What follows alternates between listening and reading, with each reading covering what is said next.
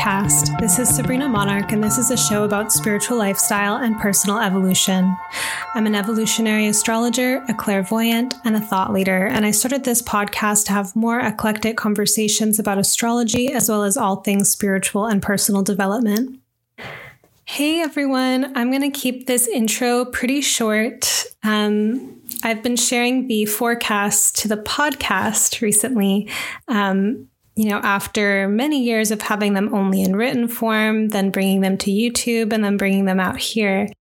And for December 2nd to December 8th, in lieu of writing the forecast as usual, because there wasn't that much occurring, given, the criteria that I usually use for forecasting, I decided to write about an event happening later this month, December 21st, 2020, which is the conjunction of Jupiter and Saturn in Aquarius, which is era marking the beginning of an era.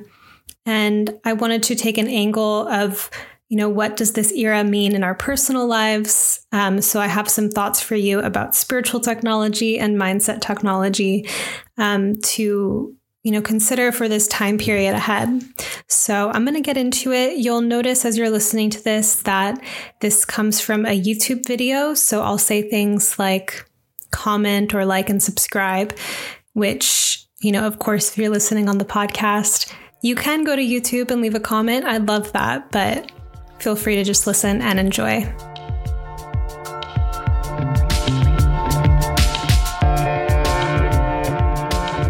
This is Sabrina Monarch of monarchastrology.com, and I would normally be bringing you the forecast for December 2nd to December 8th, but this is an interruption to normal programming because when I sat down to write the forecast, I have a certain criteria of what transits I'm looking for. I'm looking for exact alignments between the planets or new or full moons. And within this criteria, we just had Venus in Scorpio, trine Neptune and Pisces this week. So I decided to go ahead and use this time that I allot every week for forecast writing to write about the great conjunction of Saturn and Jupiter in Aquarius, which happens December 21st, 2020 instead. So this is a pretty pivotal event, and it's not just going to be a thing that happens on December 21st, but it will be the beginning of an era. Just as any conjunction between two planets can be the beginning of a cycle, but this is especially the beginning of an era for the reason that Jupiter and Saturn have not just a 20-year cycle of every time they form a conjunction or they align together in the sky, but they have a 200-year cycle where they have a pattern where they stay in the same element, so earth, fire, etc., for 200 years. And towards the end of any given cycle with Jupiter and Saturn, they'll dip into the new element and then dip back into the one they had just been in for nearly 200 years and then come back. So that's essentially where we are because we're moving into an air era between Jupiter and Saturn as they conjoin in Aquarius. And the last time they made let me just give you some of the data points, and then I'll go into some analysis and some offering about this conjunction. So the Jupiter-Saturn conjunction will happen in 0 degrees of Aquarius, December 21st, 2020 at 10:20 a.m. Pacific. The 0 degree of any given sign is kind of a special moment too, because it's so full of possibility. It's just like the very beginning of the sign, right? So the last Jupiter-Saturn conjunction occurred in Taurus in late May of 2020. And Jupiter-Saturn conjunctions happen around once every 20 years. Jupiter-Saturn conjunctions. So just a little bit, I'm like looking at my notes because I write everything before I talk for the most part when it comes to creating content like this. But Jupiter-Saturn conjunctions happen around once every 20 years, and they stay on the same element, so water, earth, etc., for around 200 years. So Jupiter and Saturn did dip into an air sign conjunction in 1981 when they conjoined in Libra. And before then, it was a 200-year like Earth period. We had our last Jupiter-Saturn conjunction back in an earth sign in Taurus in the year 2000. And now December 21st, this solstice of, marking the end of such a historical year. We now enter an air era where for the next 200 years, Jupiter and Saturn will form conjunctions exclusively in air signs until that cycle's over in 200 years. So there's definitely a significance to this as it plays out in world trends. Saturn, Jupiter, when they come together, Saturn relates to convention and societal norms, its structure, its architecture, its standards, it's the structures that facilitate life as we know it. And so some of these structures may be nice, like having roads to drive on and like clear systems maybe that work. And some structures can feel more oppressive or like outdated. Saturn is a really interesting energy in that it tends to hang on. It has an enduring quality. So even like, I know this is kind of like a macabre image, but Saturn here, bodies that decay in the ground, once the life is over, the bones are the last thing that remains. And bones are related to Saturn. They're part of the structural architecture of the body. That more soft elements of the body hang on that skeleton, that structure.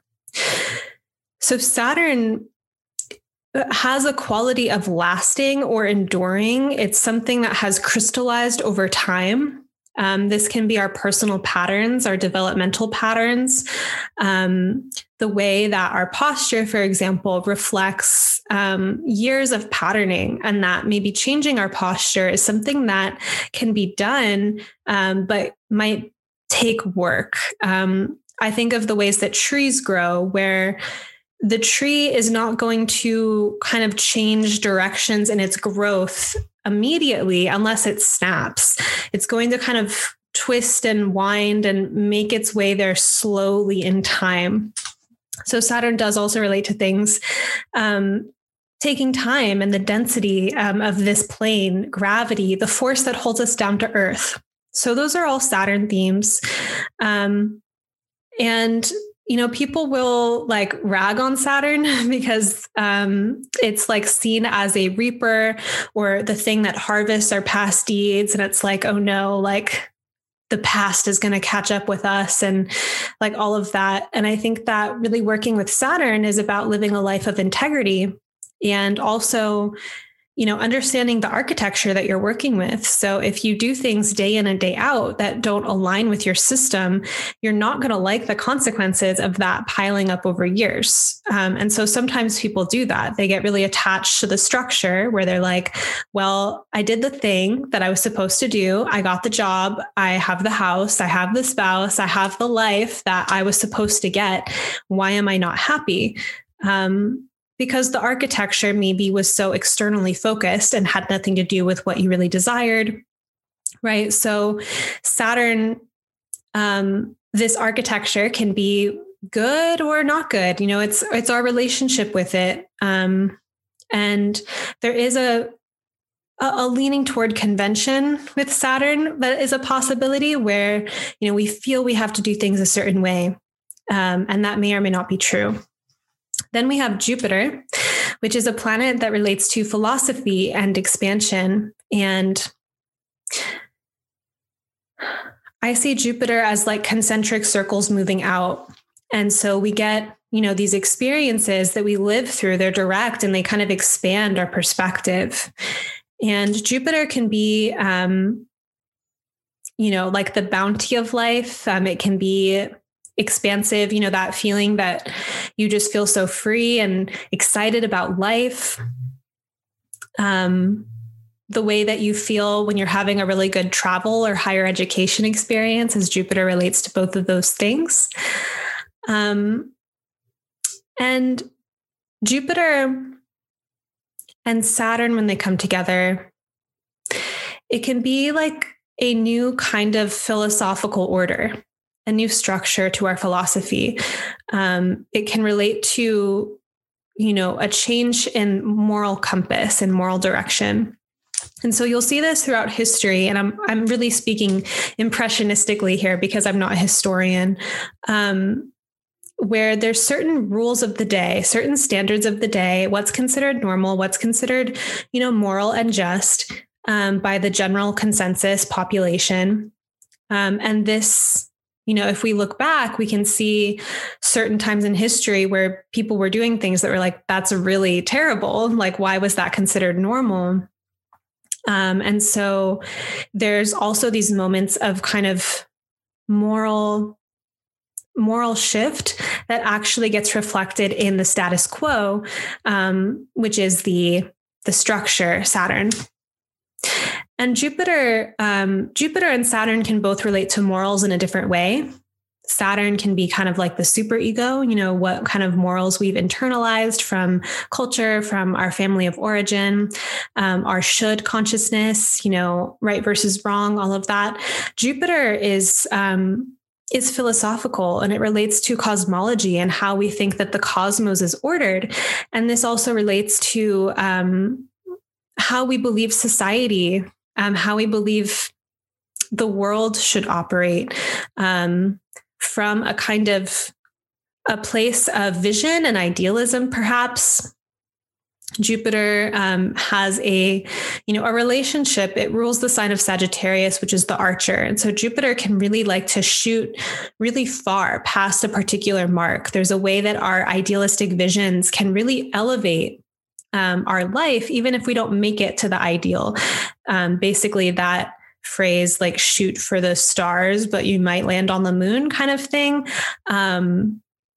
is something that can happen with the planet Jupiter. So Jupiter and Saturn come together. And when this happens, there can be a new cycle around, the order of the day, what is considered conventional, what philosophies become more standard. And given that we're looking at, archetypes which are so multivalent and they can run across a variety of, spectrums, what's interesting about Jupiter and Saturn coming together too is that Saturn relates to limitation and Jupiter is expansion. So we can think about limitations that are inherently expansive, or forms of expansion that need to be reeled in and more limited. And I'm going to be talking throughout this when I come back to my notes, because I wasn't expecting to just kind of talk here. What this looks like in Aquarius specifically, and what this could mean as like a new era. So let's get to that. So one thing that I'm going to leave a note, a link in the notes for an article from ESAR that talks more about this 200-year cycle and some more like historical points. As someone who thinks a lot more about the personal life of individuals, personal psychology, personal development, I thrive in one-on-one conversations and talking about the human condition and like timeless human truths and whatnot. And when it comes to thinking about history, it's a little bit harder for me to retain that information. So I've just accepted where I'm at and what interests me, or like what my mind is really aligned with or attuned with, and how that relates to my purpose too. It's like, I'm not a history teacher, but I help people shift their mindset or understand themselves. And at the same time, understanding these bigger cycles or historical trends can be very profound. So I don't know, for those of you that are like more historically minded, I would love to hear in the comments, like what connections you're making about this transition from the earth element to the air element. Perhaps you have to know a little bit about what those things mean. Check out the ESAR article though. But regardless, normally when I make these videos, I say at the beginning, like and subscribe. So please, if you're listening, go ahead and like this video. It really helps. And let me know what you think as you're watching or at the end. So I wanted to reflect on the question of what does this conjunction, one that represents a new social era, mean in the realm of the personal life? If this great conjunction in Aquarius may relate to new ideas and new technologies which shift the status quo, so we can speculate what inventions like the internet will sweep over the globe and change the whole game. Maybe it's AI or something Aquarian, something new and innovative. What is this in the life of the individual? So recently I came across a Shaman Durek quote that goes, in shamanism, we say that a person who lived a good life was a good dreamer, meaning that they created a lot of options for themselves. In shamanism, we say that a person who lived a good life was a good dreamer, meaning that they created a lot of options for themselves. So, in this spirit, personal experiences with the technology of mindset and changing one's mind. So I want to talk a little bit about my own experience as a gateway for talking about these themes, and then I'll broaden it out.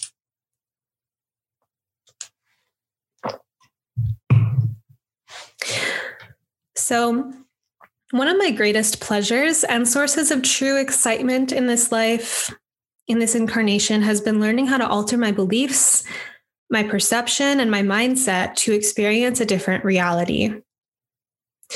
So, what does it mean to be living a certain way, seeing the world in a certain way, and not by anything changing in the external, having a shift in perception, but deciding from the internal, from my mind, from how I visualize and conceptualize things, that reality is something else, and then walking out into the world and experiencing a glitch in the matrix.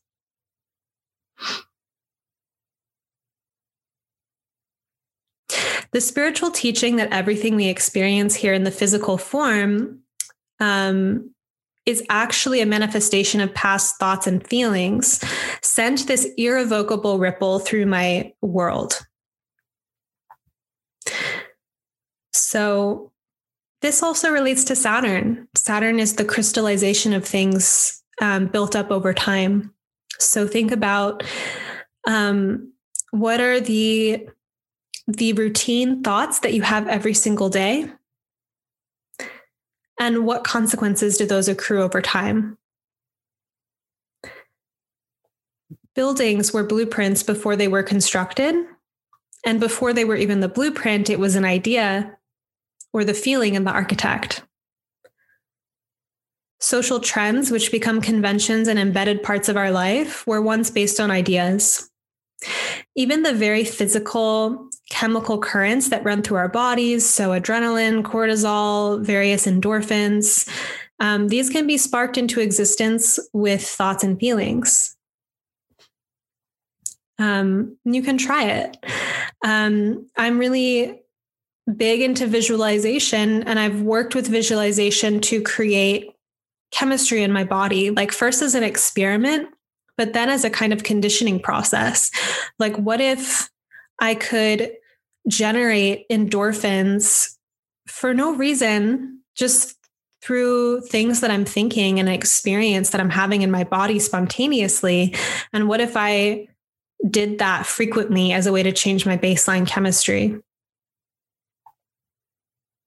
So when I come back to this idea that everything in this material reality is the manifestation of past thoughts and feelings, it's not that these physical things, these buildings, these social institutions, these chemicals, these circumstances that we experience on Earth, it's not that these don't have consequences or impact of their own. It's kind of like a snowball effect. Like there's this energy current rolling down a hill, and it collects more things or magnetizes more things to itself. And or you can get like a self-perpetuating loop. This happens a lot, say with like trauma or trauma responses, is that there was an event, there's a reaction to the event, and now the emotional reaction to the event creates new experiences that are related to that original kind of traumatic event. So it can be quite, it's not for no reason. So speaking Aquarius here in evolutionary astrology, Aquarius relates to liberation and trauma. And there's a way that we can be kind of enmeshed, with our trauma. A lot of us that are working with trauma consciously or on some kind of personal development path, have figured out some ways or are figuring out some ways to detach from some of these patterns so that we don't have to keep playing them out. So the idea that the physical didn't necessarily come first, that it's not necessarily primary, but that the physical is born of less dense material, that is thought and feeling, actually opens up quite a creative opportunity. What if you could change your life by changing your thoughts and feelings and doing this on a routine basis? So when I first learned this concept, my mind put up very little, if any, resistance to it. My first evolutionary astrology reading, the astrologer told me, like, you're not as attached to reality as a lot of other people on the planet. I was like, wow, that's true. That's so true. And for that reason, going through public schooling growing up, I was able to naturally just be a good student, but it didn't mean that much to me. I didn't work that hard to get good grades.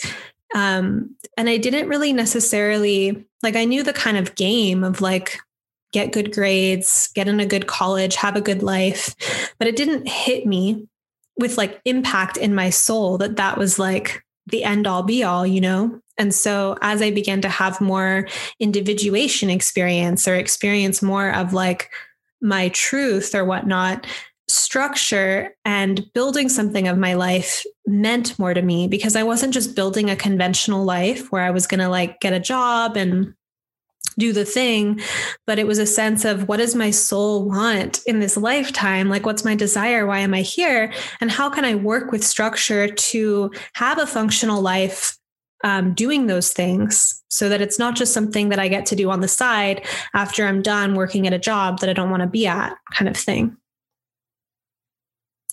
So my lack of resistance to this spiritual concept that the physical is a manifestation of the past really gave me freedom to experiment with reality itself.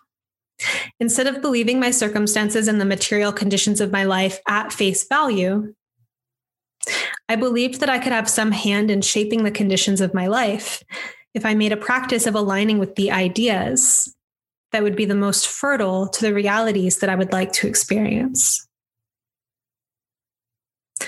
And not just ideas, but feeling those ideas in my body, feeling those ideas as chemical sensations, feeling those ideas as tingling sensations, or if you know me, these little sparkles of light that I see that help me align with my higher self, would be a basic way to put it. So years deep into the practice of manifestation as a way of life, I've learned that deconstructing mental concepts and building new ones is work. One of my first projects in the realm of manifestation was to raise my baseline mood. This was because the things I was learning about law of attraction and manifestation, and I wanted to live my best life, I got the idea from it that I would become more magnetic and that I would just have a better experience in life if I had an elevated mood more often. So this was after I'd had a spiritual awakening and a massive dark night of the soul back to back. And so I was really working with some of these disciplined practices to rediscover peak experience in a more sustainable way in my life. So as this was going on, I began to observe myself, witness myself.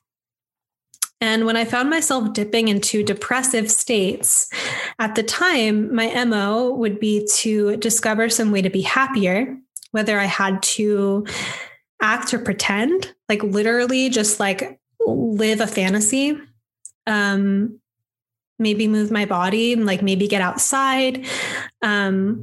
But I would find some way to basically take care of myself and cheer myself up instead of waiting to be saved by the external world, by something else happening. It was like, no one's coming to get me. I'm just going to pull myself up with my own resources, or by, relating to things. Like one of the, I love tea. I'm always drinking tea.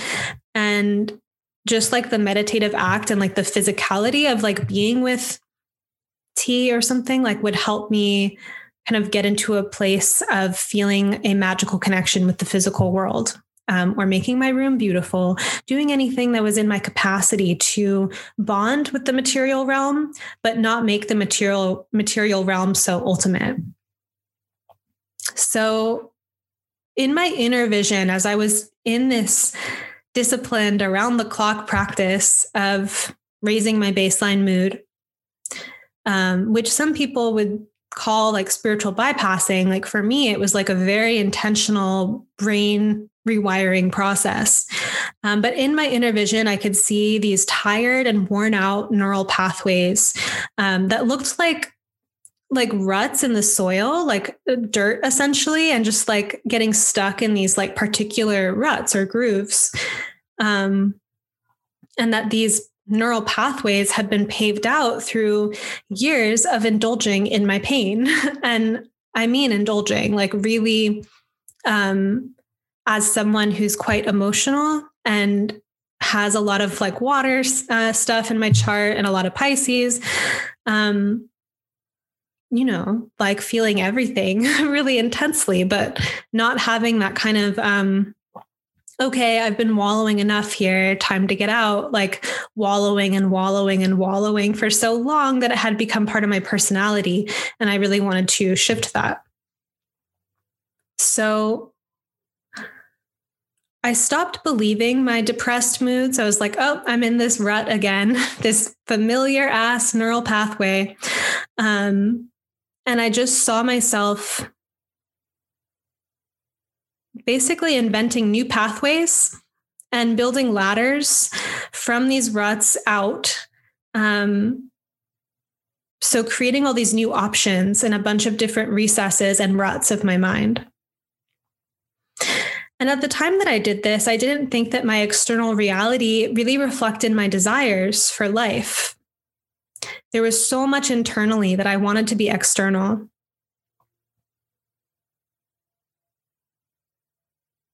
Like I wanted different circumstances in my life. And I think that that's an interesting one too. Like I continue to play with manifestation. And one of my thoughts that I'm playing with now is like everything, like I have everything that I want. Like this is exactly the life that I desire. Not to negate the yearning or the desires that are moving through me, but to stop being so feeling that my dream life is separate from the life that I'm living, right? But at this time, I was very aware that generally, like I'm able to communicate my ideas now verbally. Like I can speak like I am now. But at that time, I felt a little bit more locked inside of myself. Like I could write, but I couldn't speak confidently. And so I wasn't really getting the mirroring in my environment that I necessarily desired. There was like some desire to be more successful or to be recognized more or to have like a community that I didn't yet have. Developments which have since, occurred. But, at the time it was like, there's this seed, there's something inside of me that is wanting to like unfurl, but it hasn't happened yet. So I made a practice at that time to not identify so heavily with that sense of my life not being good, and I identified with my vision and like seeing beyond the physical instead of just like, I already am all these things. My life already is this, even if that wasn't necessarily true in linear time. And I also found physical anchors in my life to connect with. Tea, as I was mentioning, and the beautiful way it looks as it's steaming.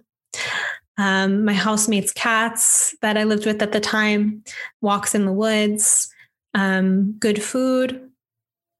But I made a point to enjoy it and to take it in.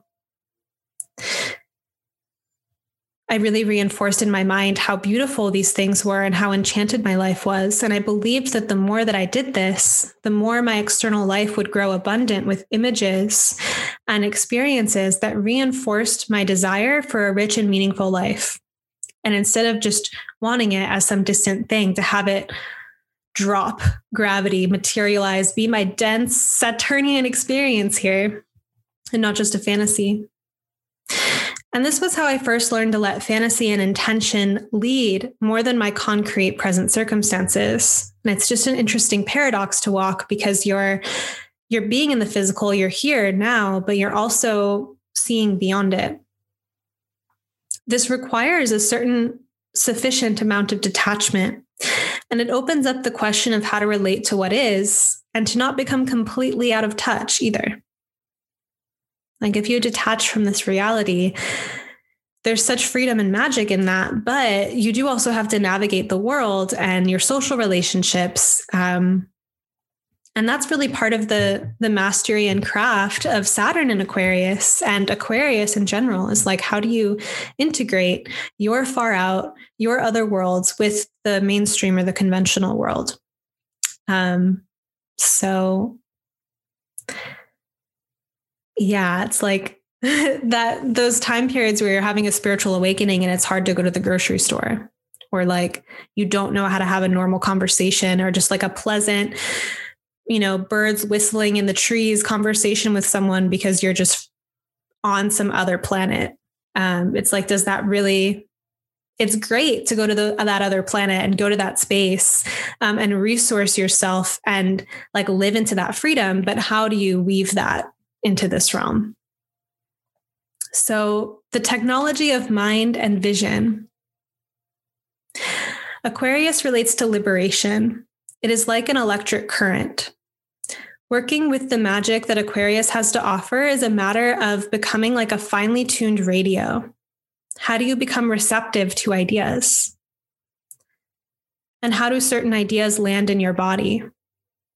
With fine tuning, perhaps an excellence that Saturn represents here in Aquarius, we can feel the musicality of ideas. Do they feel like a heavy pit in our stomach? Do they send chills up our spine, or a rolling, tingling sensation into the back of our head? So becoming like a finely tuned radio, it's like, what makes your mind receptive to picking up certain ideas? And as someone, I've never been a scientific materialist. I don't believe that the physical comes first. I don't believe that consciousness is birthed from the brain, that it lives exclusively in the brain, and that as soon as we die, the lights are out. So for me, there's just certain ideas that I can play with and I can live by, that someone who really identifies with like the scientific school of thought. And I'm not anti-science per se. It's just like, it's not my ultimate. So there's certain ideas that I can play with or that I can receive because I don't limit myself with that paradigm. For example, when I give astrology readings, I often get images that land in my mind that are very specific. And one of them, like a specific image, I say it as a metaphor, and the person often exclaims, I do that, or that exact thing happened in my childhood. And it's like, that information was there in the field. I don't have to have like a logical scientific understanding of how we just had that exchange of information. So I actually do get to receive psychic vision because I don't doubt it. And I don't put it in some box that is not for it. So thinking about the kinds of mental constructs that you have and that you align with and how they do tune you into certain things. Another example for me is that as a writer who pretty much writes every day, ideas come constantly like an avalanche to me, but I'm not a musician and I don't think in music. I just don't channel songs. I started playing around, like I learned about the idea that musicians channel songs. And if I really like, if I go to the woods with the intention of like, I would like to pick up a song from the woods today, I can, but it's not necessarily like my strongest channel or something. Similar, like, I don't know, just think about what are you practiced in? What are you versed in? And how does that make you a radio station to pick up frequencies that fit with that?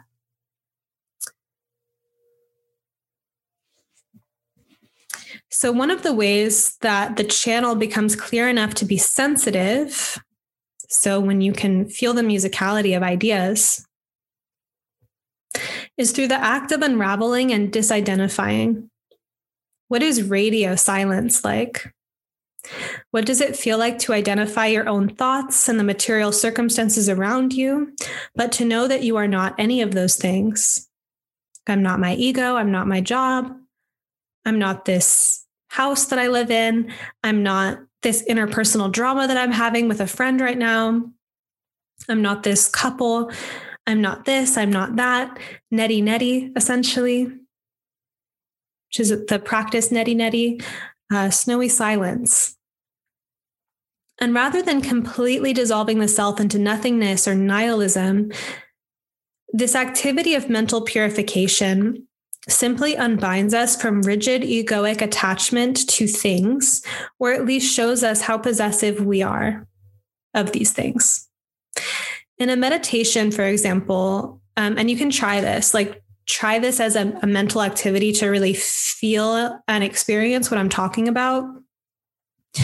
I'm not going to lead you through it right now, but just as an activity to do later, when you do like a silent sitting meditation, picture that you know, your eyes are closed, you're sitting, you're kind of like in that very like alert, spine straight kind of posture, which I think is a lot. I do a lot of laying down meditations, which are a lot more drifty and kind of like magical. And if I'm going to be sitting, it's going to be a lot more masculine and like Shiva like. So you're sitting here in meditation, you're tuning into your breath, and you make a point to witness everything that goes by in your mind, all your thoughts, all your memories, whatever's coming up, not judge it, not attach to it. Just let it be. And you picture yourself like you're at a riverbank, and everything that is going through your mind is just the river that is flowing before you. Now, the act of meditating isn't just about being perfect and never getting lost in those thoughts. It's building this practice where you're watching those thoughts flow by like a river. And naturally, you're going to jump into the river sometimes and find yourself floating downstream with the current of the thought that you were thinking. And then you remember that you're meditating and you come back to the witness state. And this very activity, you'll notice that it takes practice, and that you'll stray and come back and stray and come back.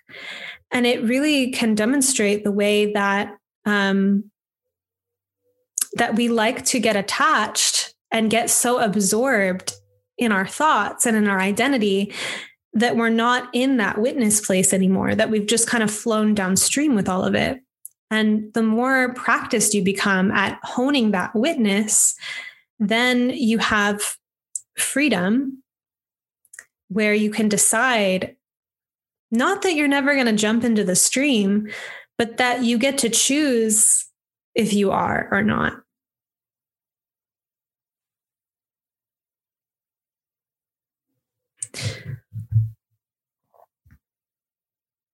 And I say this because we're not here in this incarnation to just be detached and to like not bond with the earth and not bond with these physical bodies. We're making bonding experiences all the time. We're getting attached to things. We're investing in things. We're identifying with things. But how much of that is a choice and how much of that is just compulsion or habit or unconscious? So having that witness detachment is a way into having empowerment with what you want to get involved with, not just being involved by default and, being tangled up in all your thoughts and identities. So when we take the time to disidentify, we enter an expansive field of consciousness where pure possibility exists. We're not alive in this incarnation to not be human and to not be here. However, what would it be like to ride the most electric and true currents that run through us? Might we be more sensitive to these currents the more quiet we allow our mind to be? There's a difference between trying to be something and just being. Stilling the mind and detaching is one opening point for feeling more intently the quality of our ideas and concepts. What's the deepest truth in you beyond all those layers, below all these layers, once you've been able to disidentify enough to let them go?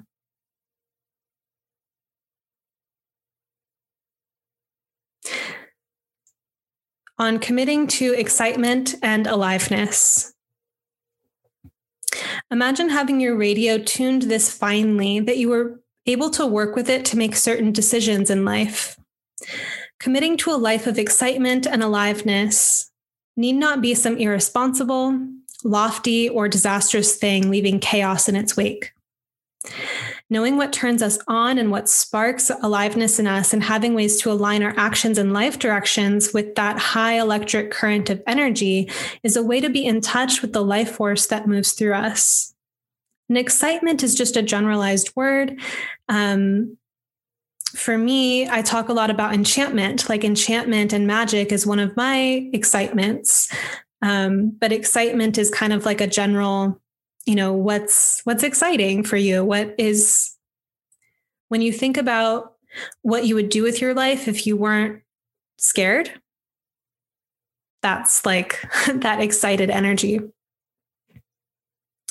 Living a life of excitement and truth is not something that happens in one decision or one magical epiphany. It is a sequence of unraveling, of realization, and of cultivating a relationship with the life force and the energetic currents that underlie everything. The Saturn-Jupiter era ahead in air signs, starting out with this 20-year cycle that's now beginning with Jupiter and Saturn in Aquarius. And by 20-year cycle, I just mean that it's Jupiter and Saturn are aligning by conjunction, and then it will be another 20 years before they form a conjunction in another air sign. But this era ahead, as far, speaking about the personal life here, this may relate to learning spiritual and mental technologies that create more freedom and liberation in our experience. While these ideas can be expansive, live your truth, live your highest excitement, the work of actually doing that, and practically and sustainably so, because we're talking about Saturn here, is intricate and it's a form of mastery. This is why, when I hear people talk about a lot of like manifestation kind of things as spiritual bypass, it's like, well, not necessarily. It might be an unskillful use of these things. When I was doing that experiment or that project where I was getting myself out of these mental ruts, someone might have wanted to prescribe me like a feel your feelings kind of route. And for me, I was already in my feelings so hard that it wasn't, productive anymore. Like it wasn't helping me. So for me, having that level of control, bringing that level of control and discipline and devotion to my system, even if I was at the time, maybe bypassing my feelings, it was like, I'm tired of this script. What if these feelings aren't real or true anymore? So I think that, when it comes to really actually working with mindset technology and spiritual technology, it's a process and it's a practice. And there's going to be some challenges or some common mishaps, like common issues that people have along the way. I've definitely spoken with people that are so deep in their manifestation work, and they seem kind of like newer to it, that they kind of have this, like you don't feel connected to them because they're just like smiling and they're like asserting a reality that's like not even there. And they kind of have this, like, I'm like walking on the air and I'm like so above everything energy. And it's like, I don't even fault them for that. Like, it's annoying from one perspective, but it's like, I also can empathize with what they're going through. And I think that, you can't live that way all the time. Eventually, you need to learn, and this is just my opinion, right? But eventually you need to learn how to integrate with what's happening in your life.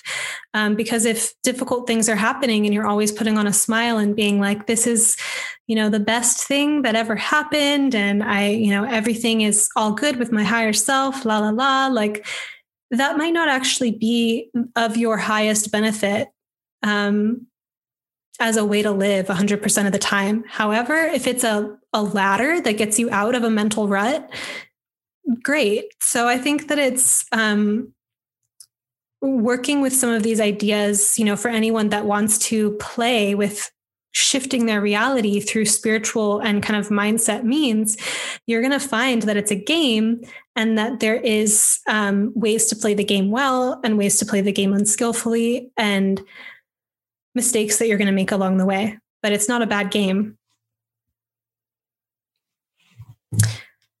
So some people have written books or made documentaries based on experiences that they had aligning with a particular value for a certain amount of time. I think there's some bestseller about like a happiness project or someone tuning into, creating happiness for an extended period of time and what they learned. You might notice that while the frequency that you choose is expansive, so let's say 100 days of Eros or 100 days of bliss or 100 days of magic, like you could create a project like that, a daily practice where you're going to, and I think that that's great. Like as a writer, I'm of the school of thought that like I sit down to create whether I'm inspired or not. And that has its downsides. And I think that after doing that for years, I can actually take it easy. But part of why I can take it easy is because that discipline of sitting down to create all the time, you get past that feeling that you don't have anything to say or that nothing is inspiring. My favorite quote about writing is from Haruki Murakami, where he's talking about that every time he writes a new novel, he has to rediscover it, and that it's like hacking at the rock until he reaches a geyser, which is such a like crude image. But, that sense of, okay, there's a little bit of struggle. Discipline isn't easy, but then something miraculous opens up out of it. So I think that it's interesting, this kind of paradox where discipline, I particularly just like it. It aligns with my system in certain ways. A lot of my practices that I do with discipline are part of what makes me feel happy. And if I slide from those disciplines, I just don't feel as good. So there's no reason for me to not keep up the things that I'm devoted to. However, when conditioning a new habit, it's hard. It doesn't feel good. It's not necessarily fun. And it's an interesting kind of paradox of why is it that doing this thing that doesn't feel good right now is actually going to be better later on. And learning the difference between, doing something that isn't true for you. Like, for example, I don't think my constitution is naturally that athletic. But I am an Aries sun, and it does bring me joy to experience like more power in my body. So I have done various like I ran cross country in high school and got injured, shin splints. I did Ashtanga yoga and got injured. And now I work out like regularly and have done, gotten so practiced and so careful about like how to prevent injury and all of that. But it's like, I keep trying to find ways to do these, to physically exercise every day in a way that's right for my constitution. And then my body craves it. So even though it's like a discipline of I'm going to work out 5 days a week, I begin to crave it. And I think that this can be done, with any kind of emotional frequency. So if you, want to be happy, and I think most people do, it's not about, not just about altering your external world. It is about making decisions and aligning with things, but it comes from the internal. So if you're going to decide to be a happier person, what does the frequency of happiness and joy feel like to you? And how do you devote yourself to that frequency over time? And notice that some days you really don't feel like being happy. And what part of your ego, what part of your conditioned consciousness is like, fuck being happy. Like, I'm over this. Like, you're going to have to confront that. Just as if you're going to do a creative practice every day, whether or not you're inspired, you're going to have to confront being uninspired. So you'll notice that if you commit to a frequency, and I'm speaking Saturn commit, frequency Aquarius, if you commit to a frequency, you'll notice that it takes discipline and devotion to remain in the container that you've chosen. And sometimes you may realize that you're in the wrong container, just as I had to realize I'm not an Ashtangi as much as I wanted to be, or I'm not a cross-country runner as much as I wanted to be. Let that structure maybe sometimes be fluid and shiftable enough so that you're not just super dogmatic and running yourself to the ground, right? But this is still attunement and alignment. What's true for you? What does discipline as a practice or devotion look like for you? Because it's so unique to everyone.